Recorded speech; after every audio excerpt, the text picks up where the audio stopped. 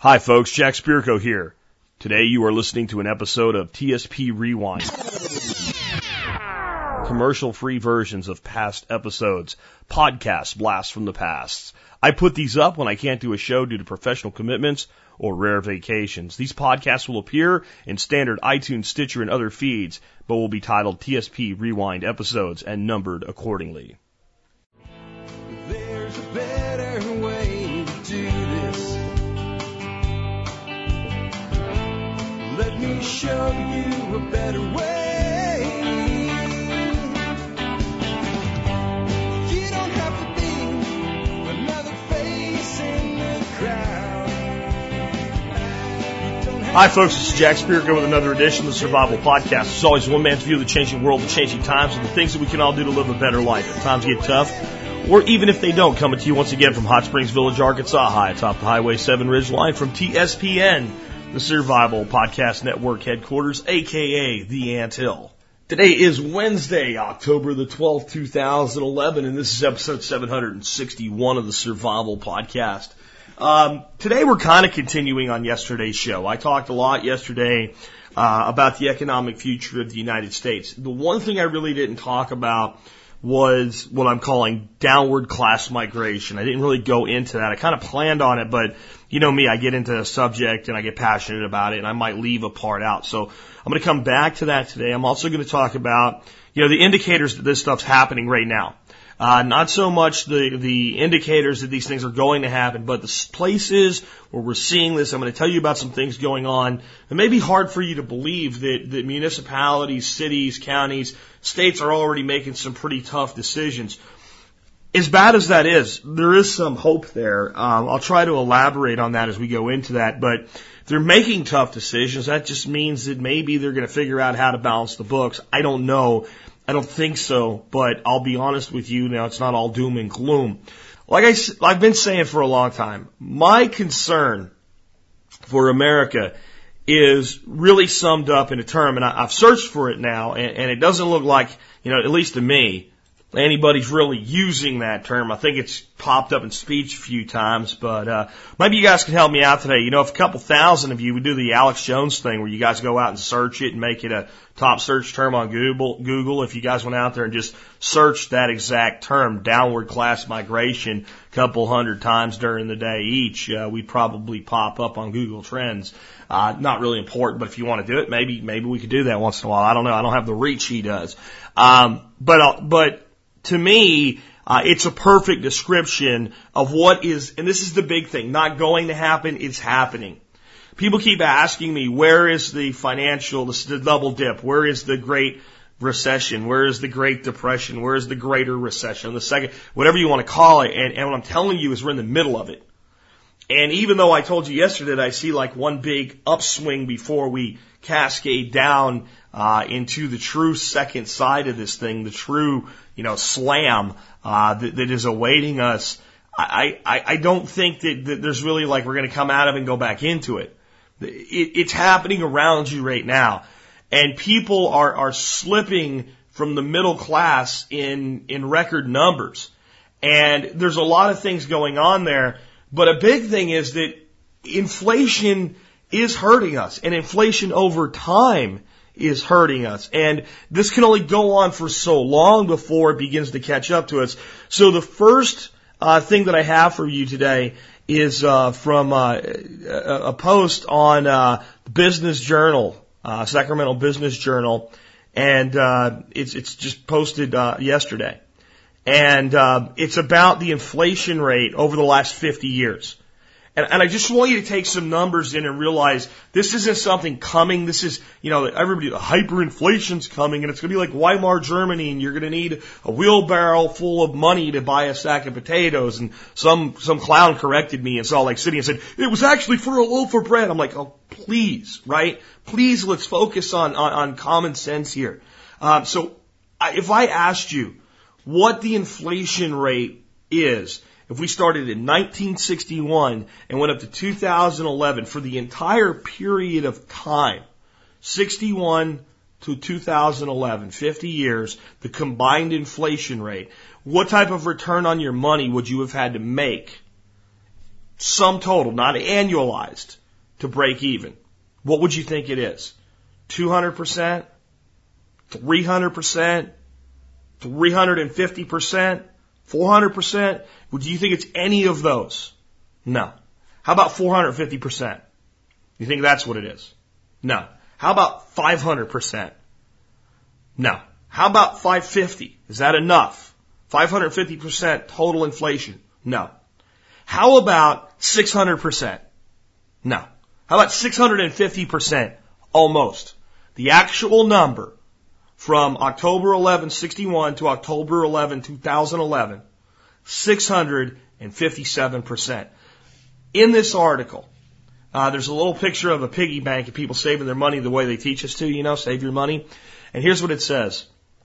If you had $100,000 in the bank in 1961, for example, the current equivalent would be $757,676, reflecting the 657% increase in the cost of living in the last half century. So, $100,000 in 1961 bought what over $750,000 buys today. Now, you can't help but have people slip between the classes, because here's the reality. The higher wage earners' wages have largely kept pace with inflation. But my father told me that in the 70s, before we moved to Florida, when I was just a baby, right after he got out of the military service, he was working construction in New Jersey. And he had to travel to do this because there wasn't a lot of construction in the coal region. But basically, he just went out and said, I want to work for the highway system, and, I'll work for a private contractor, state, I don't care, whatever. He was effectively what today we would call a day laborer, except that the day laborer back then would get on with a crew, and you'd end up working with the same people all the time, and you would, get promoted, and you would get used more often, and things like that. He was making $14.50 an hour. And they would work about 60 to 70 hours a week, and you'd get overtime on that. That's a pretty good living in 73. It really is. He was able, as a very young man in his early 20s, to buy a home for us, to provide for us on $14 an hour. In fact, he was able to save up so much money that by the time I was 5 years old, we moved to Jacksonville, Florida, and without going into debt, he opened up his own business, which he ran for 15 years. So, a guy making $14 an hour working road construction that didn't have a degree, didn't have any specialized skill whatsoever, was able to, in about 4 years, save up a grub stake, found a business, and go forward.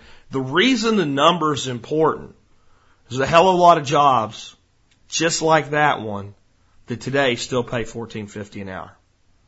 When I did underground construction work, directional boring, we paid general laborers at the time a little bit over minimum wage. That was about $6 an hour. It's basically the same work my father did when he started out. Pick and shovel. So, yes, today, the guy with the office job that is a mid-level manager might make the $100,000, where he may have made $30,000 or $25,000 back in the 60s. But the guy that does the blue-collar work, and that is the backbone of America, has seen their wages eroded by this. And it can only go on for so long. So the solution has been, send your kids to college. Blue-collar guy of the 60s works his ass off, sends those kids through the 70s and 80s to college, builds up Gen X, and the entitlement generation, the me generation. And then that little game can only go on for so long until you realize something. In the 60s, if you had a degree and you went to work for a mid-size or small corporation, you were going to end up in upper management. It was going to happen because the vast majority of people in that company didn't have degrees. Right? You can bet the receptionist didn't have a degree. You can bet the 10 guys making phone calls to clients and prospective clients, basically the sales force, didn't have degrees. Maybe their manager did. Maybe he did. But if you had a company with 200 people in it back in 1970, 10 to 20% maximum of those people were college educated. And they occupied the 10 to 20% upper structure of the corporation. They ran things. And people from the lower levels could come up into that, just like they still do today. But you were almost guaranteed the upper stratification layer if you had a college degree. Until what? Until we saturated the market with people with degrees. Until we devalued the degree by creating a surplus of degreed quote-unquote professionals. Do you understand that all commodities work the same way money does? Money is just a commodity. Everybody out there understands this. And those of you that struggle with me on this everyone in college thing, I want you to think about it in a new way today because it's so important because it is what's happening now. And it's what's going to continue to erode at the value of an income level. If you only have 10% of the population with a college degree has a premium value. Okay? If you have 50% of the population, the value of the degree must fall. It has to.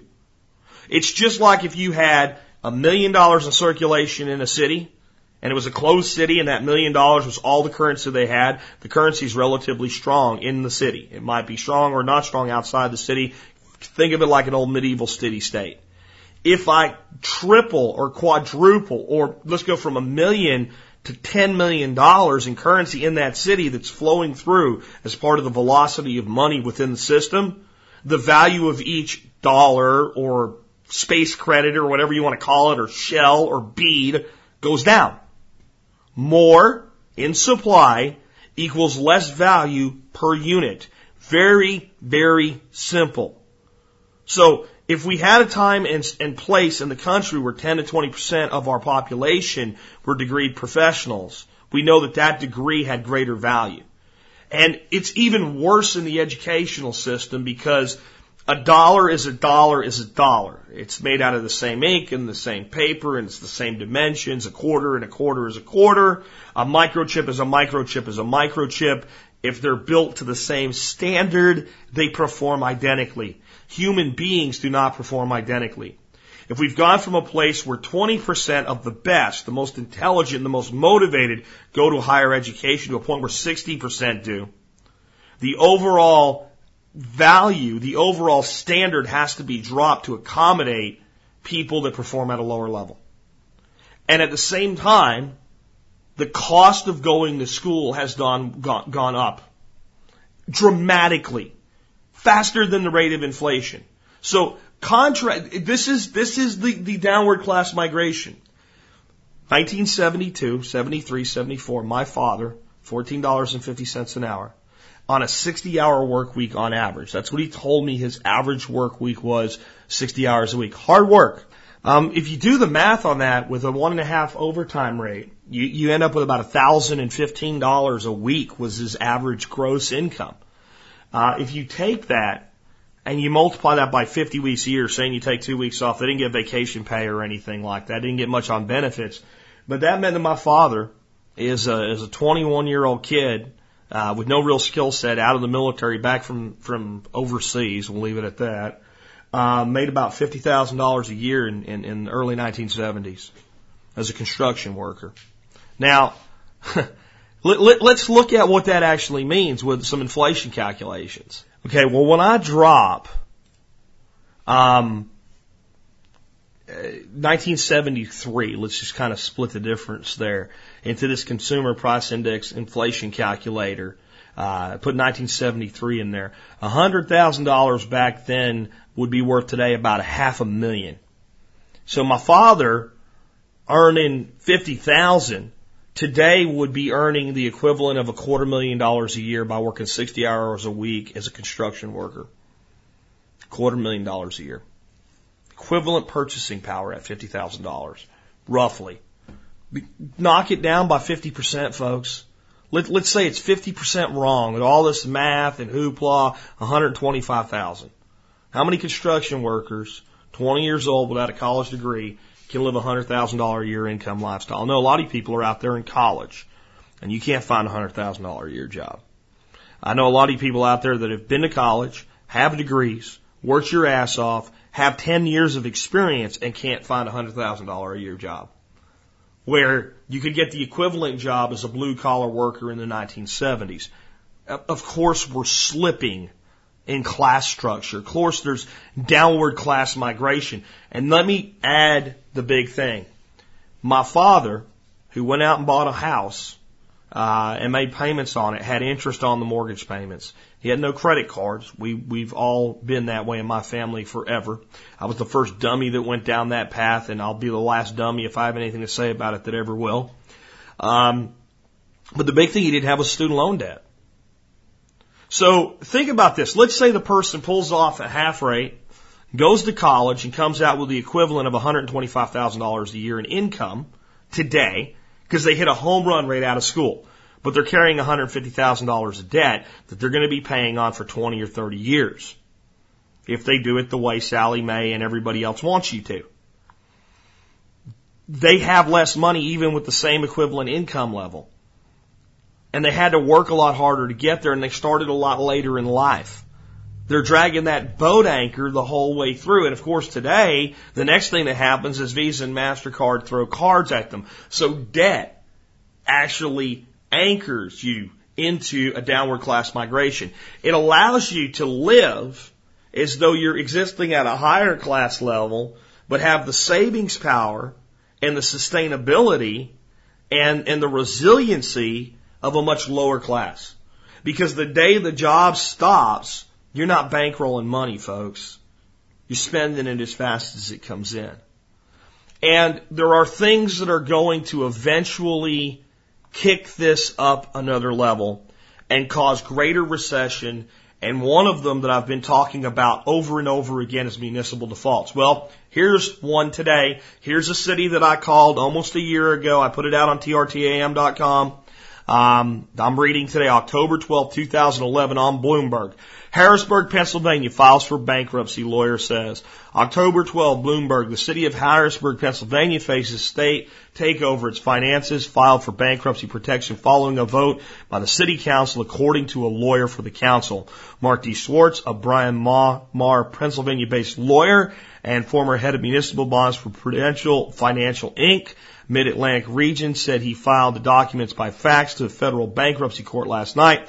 The filing couldn't be confirmed with the U.S. Bankruptcy Court in Harrisburg. The state's capital of $49,500 faces a debt burden 5 times its general fund budget because of an overhaul and expansion of trash-to-energy incinerator that doesn't generate enough revenue. So they put a trash-to-energy incinerator in, and it's not paying for itself. Another failed green initiative. This is the last resort, Schwartz said in an interview after the council voted 4-3 to seek bankruptcy protection. They're at their wits' end. While bankruptcy would mean the loss of state aid under the law passed in June, it is preferable to the proposed recovery plan, said Councilwoman Susan Brown Wilson.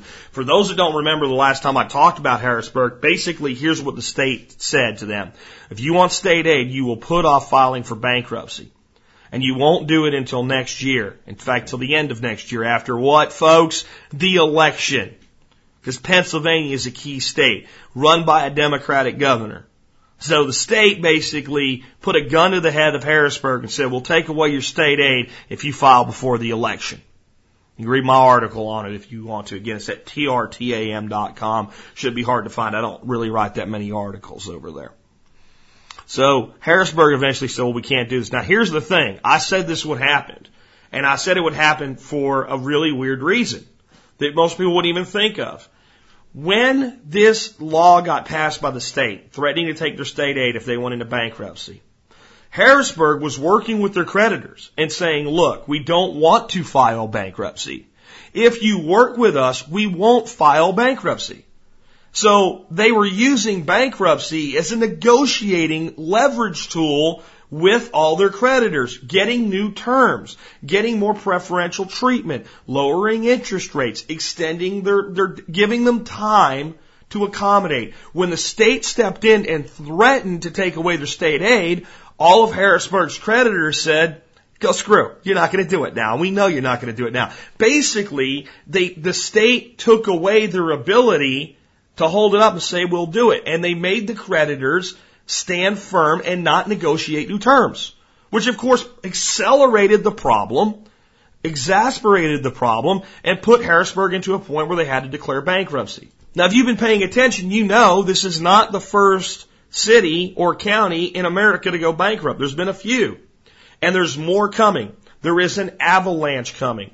Another article I wanted to bring to your attention today. All of these will be linked from today's show notes. This is an article on Fox Business, and just came out a few days ago, the 5th of October. And here's what it's called: 9 American cities going broke. And I'm not going to read the whole article to you. I just want to read the 9 cities, their credit rating, their revenue versus their debt. Camden, New Jersey, credit rating BA2, which is not very good. 2009 revenues, $181 million and some change. 2009 debt, $103 million. Median household income, $25,000. Now remember, my father in the 70s working construction in New Jersey, because it was better to go to New Jersey than stay in Pennsylvania, made a $50,000 income in 1973 by working 60 hours and working really hard keeping his job. All right? Little bit on Camden. Camden suffers from high unemployment, high poverty, and a weak tax base, you think. It's like a crime capital of the world. The city's median household income is less than half of the national median income and is the lowest of all municipalities on this list. I'm not going to read any more for you, but I read that because it said something very, very important that hopefully you just snap to. The city's median household income is less than half that of the national median income, meaning the median national income is right around $50,000. Again, I hate to point back to dear old dad, but my dear old dad was making that in the 70s as a construction worker. Next one, Strafford County, New Hampshire, credit rating BA2. 2009, they brought in $36 million in revenue, but they added $23 million in debt. That's like making $36,000 a year and adding $23,000 a year in debt to your household. Median household income, $58,000. Next one, Riverdale, Illinois, credit rating BA2. 2009 revenues, $8 million. 2000, and I'm rounding these off. 2009 debt, $9 million. Median household income, $40,000. Are you starting to see a picture here? These guys are even worse. They brought in $8 million, and they spent $9 million they didn't have, which means they spent about $17 million on an income of $8. You got to really think about this. Salem, New Jersey, credit rating BA3. 2009 revenues, $7 million. 2009 debt, $10 million. So they are the family that makes $70,000 a year and spends $170,000. That's how they're managing their books right now. And their median household income, $28,397. Detroit, Michigan, credit rating BA3. 2009 revenues, $1.2 billion. 2009 debt, $2.4 billion. Okay, so Detroit is the American family that earns $120,000 a year and spends $240,000 a year. I'm just breaking it down in numbers that you can understand. Median household income in Detroit, $29,447. Harrison, New Jersey. Remember, New Jersey is where my old man worked. It was a great place to go work construction in the 70s. Credit rating BA3, 2009 revenues, $32 million. 2009 debt, $92 million. So, this is the family earning $30,000 a year, spending $120,000. Because they're spending all of they earned plus the new debt. You got that right? Those two numbers have to be added together to make this work. Jefferson County, Alabama. I've talked about them too on TRTAM, about them going broke. 2009 revenues, $309 million. $309 million, that's what they brought in. 2009 debt, $1.3 billion. $1.3 billion. Take in $309 million, spend $1.3 billion. Median household income, $44,718. Pontiac, Michigan, who I called the canary in the coal mine, back when they went under and they went into receivership over a year ago. I said this was the city to look to see what's going to happen everywhere else. Credit rating CAA1 means you're probably not going to get paid, is what it means. 2009 revenues, $46 million, a little city. Debt, $99 million. So this is the household basically earning about $50,000, spending $150,000 a year. taking on $50,000 in new debt a year at that income level. Median household income, $32,199. Central Falls, Rhode Island, credit rating CAA1, 2009 revenue $17 million, 2009 debt $18 million, median household income $33,520. This is what's going on all over America today. And as I said, some cities are making some tough decisions about how to deal with not having enough money. So this next article is on NBC Chicago. Let me read the headline for you. And you just might say to yourself, what? And this came out Monday, October 10th. So this came out yesterday by Greg Wilson. Cash-strapped Topeka may stop prosecuting domestic violence. Read the article because, you got to hear this for it to really hit you. Cash-strapped Topeka, Kansas has decided to stop prosecuting domestic violence cases in order to save money. The city council announced a proposal October 4th after the Shawnee County District Attorney's Office announced it could no longer prosecute misdemeanors, including domestic violence cases. The city's maneuver may even require repealing the part of the city code that bans domestic battery. Major Bill Blunton told the Topeka Capital Journal city officials to take domestic violence seriously and would be dead wrong to assume offenders won't be prosecuted. Dispute is over who would pay for it. Shawnee County has already dropped 30 domestic violence cases since it stopped prosecuting the crime on September 8th. Some 16 people have been arrested for misdemeanor domestic battery charges and then released after charges were not filed.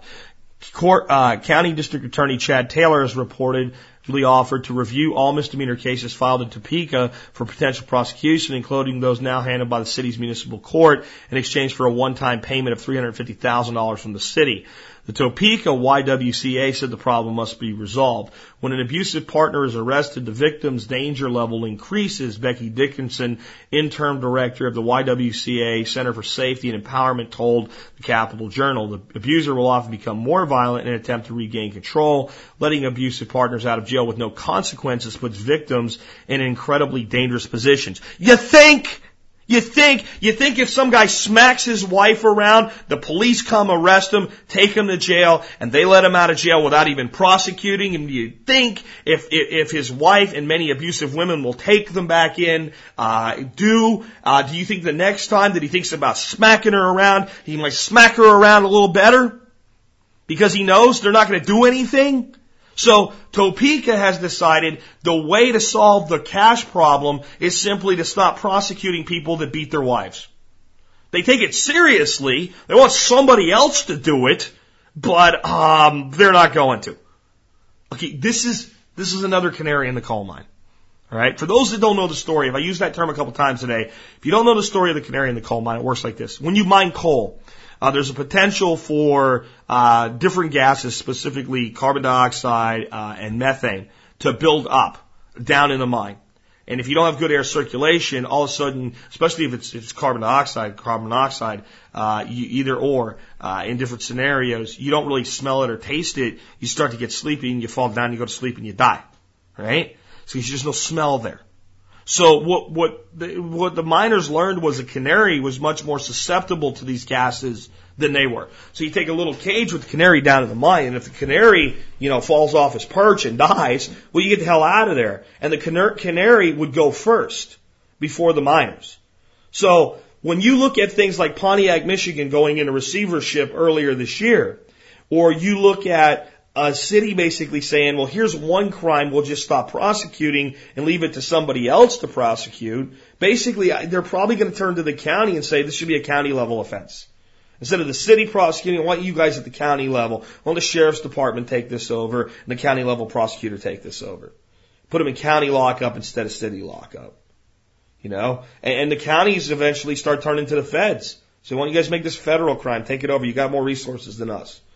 There's two big problems here. One, there's less resources to protect the innocent. But two, the local authority keeps getting handed up higher. All right? So local law enforcement becomes more and more in the hands of state and federal officials. Does anybody really think that's a good idea? The state and the Fed should be the ones that come in when the local county level and the local city level drop the ball and aren't protecting people, and come in and prop it up and then say, you guys take care of this or we're going to be back. Where what you're getting here now instead is a handoff. You guys do it. We can't. So what you see here is a clear indicator that criminals are going to be more likely to get away with what they're doing in the future.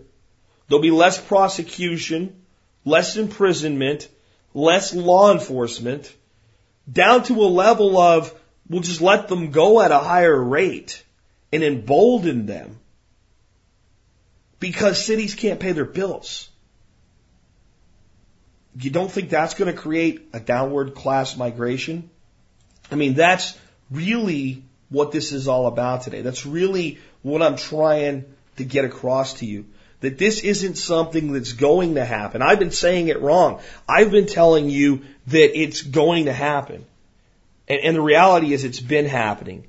It's gone from a place that a guy could make an income, just a hardworking man could go out and make an income in the 70s that would be worth somewhere between $50,000 and $200,000 a year in today's money. You know, and the $50,000 at the bottom end, to where you're lucky if you have a $50,000 a year job today.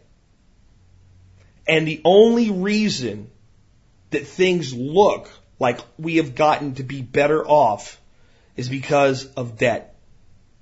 Consumer debt has grown at exponential levels from the 60s till today. I'm not telling you anything you don't know. I'm trying to give you a new way to think about it and what it means for you. And then what I have to say to you is when people can't pay the bills, when people start to fail to pay the bills, what happens to that credit? It contracts.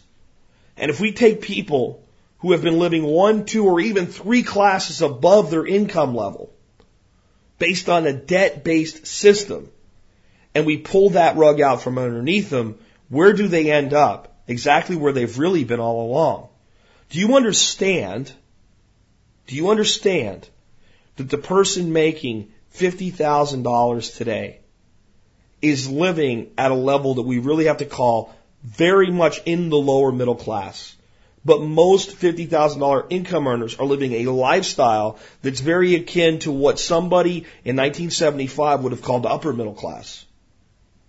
It's 2, 3 rungs, depending on how much you want to slice up. And the middle class has to be sliced up into a lot of rungs, folks. It really does. It's the biggest class. At least it used to be.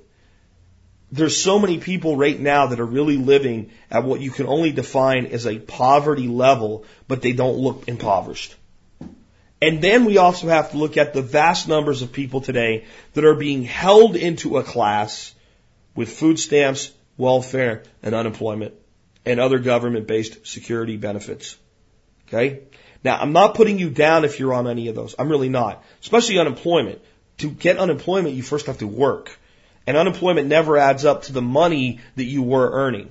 But if cities don't have enough money to prosecute a guy that beats his wife up, how long is it before states don't have enough money to pay an unemployment claim, or a WIC payment, or a Social Security, or a Medicare payment at the state level? How long is it before the states and the cities en masse have to turn to the federal government and go help us? And I want to be clear. All these cities' names I gave you today, Harrisburg, right, all this stuff, you know, you're talking about billions of dollars. You're talking about the federal government can rubber stamp that crap and send it out and save any one of these cities without even raising a tax bill. They can print the money. They can take the money from some crap program they don't really need. I mean, any one of them can be saved like that. They can't save 100 or 1,000. And that's what we're looking at. That's what we're looking at eventually as we go. And this is why I think we can hold out till 2015, 2016 before this blows up. If 10 or 20 fall, they can be propped up. They can even be ignored and allowed to die. It's the overwhelming numbers. It's when there's 100 falling in a quarter, 3-month period, that it becomes overwhelming. It's when that happens, and there's so many people disrupted by that. There's so many people who were counting on that retirement payment, teachers and city workers and what have you, and that money's gone or cut in half. And then they get mad and they riot and they protest and they burn a building down or turn a car over or march. We deserve our pay. We deserve our pay. Whatever the hell they do, Folks, do you understand the fundamental law of you teachers, right? Sometimes you say I get on you a lot, but there's a reason. Because the mentality is you're just going to give us what we have coming. If you're a teacher, even a first grade teacher that teaches freaking music, you should understand enough mathematics to understand that you can't get more than is there from anything. Johnny has 2 apples, right? And Johnny has 6 friends. How many apples can Johnny give to every one of his freaking friends? 1/3 of a freaking apple. They all can't have an apple. Come on. Get it through your freaking heads. This is the future. I don't care what you think you're entitled to. I don't care how hard you worked for it. I don't care how much you genuinely deserve it. The money is running out, and it's going to run out, and you're going to do without. And that means that right now, today, you need to come to grips with that fundamental, factual reality. And if I'm wrong by 10 years, you're still screwed. If we can hang on till 2020, 2025, most of you out there are old enough, it's still going to punch you in the face. And if you keep living the way we've lived for the last 50 years, it's not going to punch you in the face. It's going to be like a giant stepping on your head and squishing your guts out through your feet. That's what's going to happen to this country. There is no way, let me say it one more time just so you get it, no way to avoid it right now. If we gutted the government, if we gutted it today, if we went to an honest public money system today, if we screwed over half of our creditors today, we're still going to go through a real, honest to God depression, and we're going to still have a massive erosion of the value of the dollar in the best case scenario. There is no, let me say it again, no way out now. It's too late. But it doesn't mean that we pack up the streets and everybody goes away and it's over and there's no more United States. And anybody that thinks that, you've been watching too much TV and reading too many fan fiction novels. You don't understand economics, you don't understand society, and you don't understand the actual value of the country. All right? No one's coming to repossess us because we will blow them the hell up. And you could have the grid down in half the country and they'll still launch the missiles and they'll still blow crap up if they have to. So no one's coming to take it away. Right? Understand that. It's just not happening. So it's here. So it's like a business going into a bankruptcy. There's still an asset there. There's still a value there. And those left behind in the middle of the mayhem have an opportunity to rebuild it stronger and better than it was before. But, and this is the part where the optimist goes too far the other way, it sucks when you're there. It requires sacrifice when you're there. I've taken companies that were growing that hit a stumbling block. And we've had to back up. And we never went to bankruptcy because we caught it in advance. And the people that stayed with me had to sacrifice alongside of me. There were times when I was running companies and I took a pay cut so that I didn't have to cut the pay of my employees. But I only ever paid myself so much, so there was times when they had to take a pay cut too. I sit down in a small company with 5 employees and say, everybody here's getting a 20% pay cut. Okay, or I can fire one of you. I'll come back in an hour and you tell me if you want me to tell you which one of you's fired. By the way, the 4 of you that are left are going to have to pick up, and each one of you is going to have to do 20% of the guy who's fired's job to get the same pay. And I think our productivity is going to go down, and eventually I'm going to have to cut your pay anyway, where if we kept that person and did this, we'll probably still be here and be rebuilding, and I'll be able to put your pay back inside of a year. You guys decide, and usually what happens is, oh, wait, we can make this work. But it can't be done without sacrifice. If you got a union saying, yo, you're not going to cut our salary, fine, then you're going to get nothing. Then I'll close the plant. I'll close the shop. And this is where see, I'm trying to bring it to something you can understand. A 5-person company. It's pretty clear in a 5-person company, if I don't have the money to pay everybody for the next 6 months, if I'm going to have a 20% running shortfall over 6 months, in a company that size, I am going to be bankrupt in 6 months unless I take this measure. I have to cut the expense somehow. And we have to go out and we have to earn new revenues and we have to grow beyond the deficit before I can put people back to where they were. It's so easy to understand. And if it's a small shop and it's got union help in it, I'll close it before I'll go bankrupt. I'll send you back to the hall. That's easy to understand. But then we move it up to a city or a county or a nation and people just don't think the rules apply anymore. That's the school district. Look at all the houses paying. I don't care how many people are paying property taxes. The system is a bloated corpse. It's been funded with debt. Every city in America is funded with debt today. Not just the debt-based money I'm talking about from yesterday.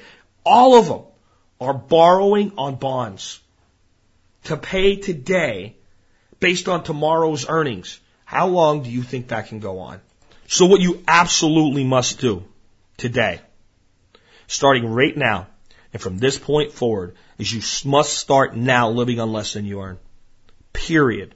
I don't care if you've come through this like a rose. You know, I don't care how you've come through it so far. You need to be prepared. And if you're still living the high life and you just threw some food in the back closet or whatever and you listen to my show because it's entertaining and amusing and you pick some good things up once in a while, but basically you're still living the same way, I'm not doing my job. You're not getting it. I want everybody to try and experiment for me. I want everybody out there who's not already in this situation to try and experiment for me. I want you to live your next 1 month as though mom and dad, or mom or dad, depending on who has an income, just got a 30% cut in pay. That you walked in and you had that meeting with me. I was your employer and I said, sorry, I'm cutting everybody's pay 30%. And you went home and said, honey, I got bad news. And she said, yeah, me too. And you say, Jack cut my pay by 30%. And you go, I work for him too. He has another company. He cut my pay by 30% too. We have 30% less money. I want you to live for 1 month that way. It won't kill you, okay? If you're sitting there going, I don't know, shut up and do it. You'll have all of the money in this thing called savings at the end of the month. And if you insist on spending it then, you can spend it. It's not going to happen. You're going to look at it and go, holy crap, we have some actual money. Put it away. The day of reckoning is coming. You can complain about the way your government at the city, the state, the county, and the federal level runs their finances. And you should. But if you run your finances the same way, and the reality is you can't do as bad a job as they do, but you can do damn close. Because if you went as bad as they did, you'd be bankrupt in a year. Right? You can't, the scenarios I gave you, the family earning 100, spending 250 a year, they can't do that for more than 2 or 3 years at the absolute limit. Absolute limit of what they can do. Cities, states, counties have the power of tax. They can run this Ponzi scheme for a lot longer. They can borrow Peter to pay Paul. You can't. Right? And then they can borrow from Simon to pay Peter. Right? And then they can borrow from Andrew to pay Simon. And they can do that, but even in that system, you're going to run out of freaking apostles to borrow from. So no matter what you do, they are going to screw it up. This is coming. It could not be more clear. It could not be more telegraphed. This is I was talking to my friend Neil Franklin, my business partner from the past yesterday, and he was talking about this recession, second great recession, all this stuff, and he was saying, I'm not sure this or that, and he's the guy usually telling me, and I said, Neil, this is the longest telegraph punch in history. If you can't see exactly what's coming, you're not paying attention. What it will look like and when it will happen, I can't tell you. I can tell you a lot of things that will be involved, component parts, but the exact formulation of what it looks like, there'll be a lot more crime. Does that mean that you'll be crime where you're at? Maybe, I don't know. But I'm going to tell you, the hard times are coming. And what I said yesterday is true. The morality in the population is not where it was in 1929. The population of this nation in 1929 had a morality that was far superior than the morality base in our population today. There were certain things that good men just would not do in 1929 that people will do in a heartbeat today. In 1929, a man would stand at the head of his table and say, I'll feed this family. There's work 500 miles away. I won't see you for 6 months, guys, but I'm going to go off and do whatever it is, and I'm going to pay the bills. In 2011, that same man goes down to a building, sticks his hand out and says, give me what I got coming. And that works right up to the point where the hand stays empty. And I don't care if 50% of the people out there, and I believe the majority of people listen to this show, you have the morality base. I don't care if 70% have the morality base of the average person in 1929. That's 30% that don't. 30%. You want to do a little math on that? In a nation of 300 million, that's 90 million people. That's 90 million people that will tear the nation to shreds to get what they believe they've got coming. That's why I keep telling you these protests, I don't care where they're at now, I'm telling you where they're going. They're going to turn violent. And if it ain't this year, it's next year. If it's not next year, it's the year after. It's coming. It's going to happen. And you've got to be in a position in your life where you can do more with less. And you've got to do it now while you still have time. If you don't,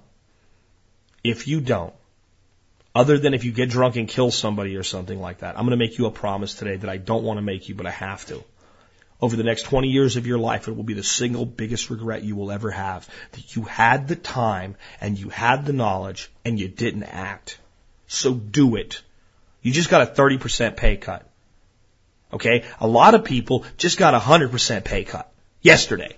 They're managing. You do it with 70% of your income for the next month or two. I dare you. I dare you to do it. And then you tell me 30 days, 60 days from now what your life is like. And your life will probably be a lot like it already is. And I'll give people permission to break this rule. All right? In one situation.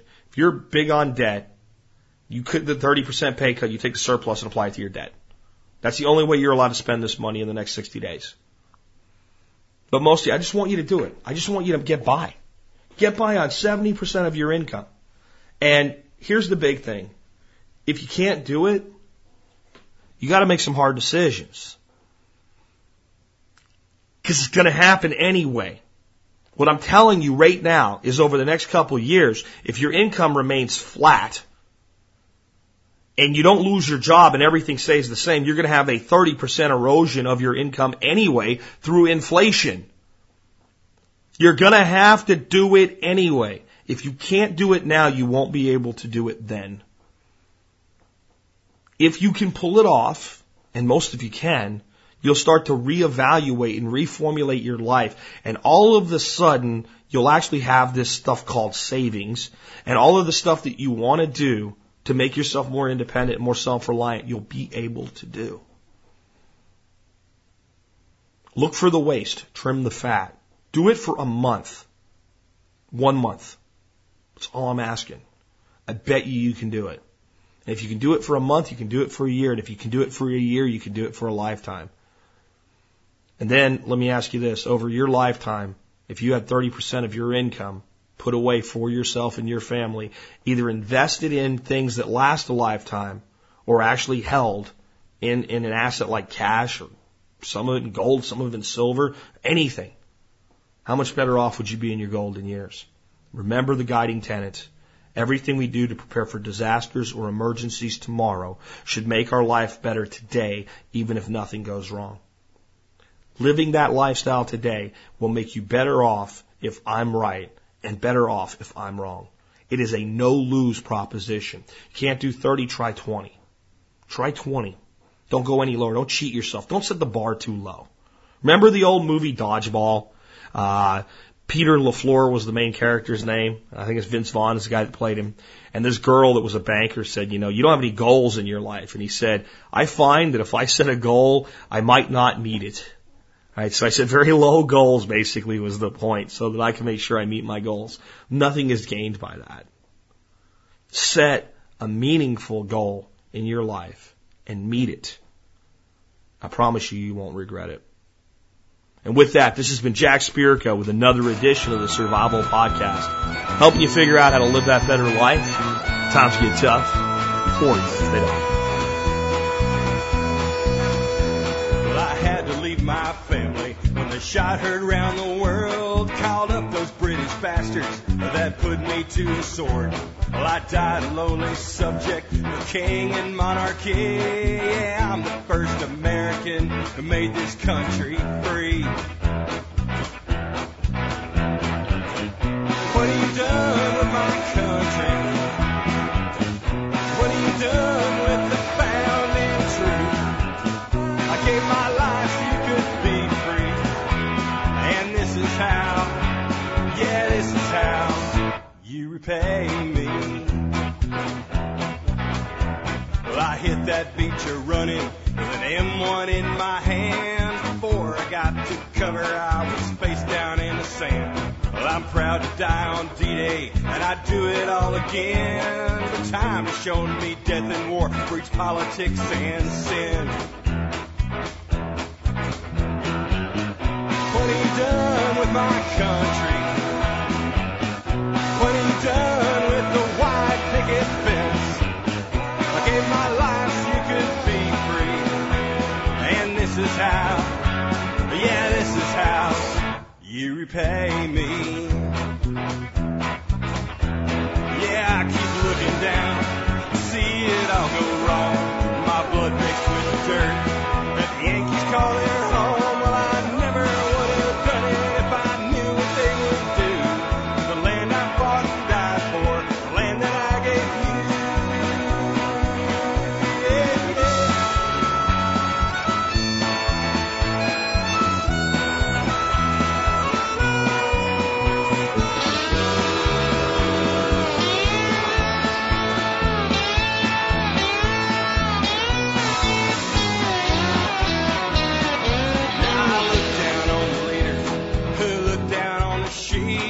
Take their printed money and buy a big TV. My blood was spilled for nothing. You people aren't free. And all the rights I gave my life for just a memory. What have you done with my country? What have you done with the God of men? I gave my life so you could be free. And this is how, yeah, this is how you repay me. Now our patriots are looking back, just the other side. They're pulling for us all who live free because they died. To those of you who've turned your back on the land in which you live, when you go to meet your maker, what answer will you give? What have you done with my country? What have you done with the founding truth? I gave my life so you could be free. And this is how, yeah, this is how you repay me. What have you done with my country? What have you done with the founding truth? I gave my life so you could be free. And this is how, yeah, this is how, yeah, this is how, yeah, this is how, yeah, this is how you repay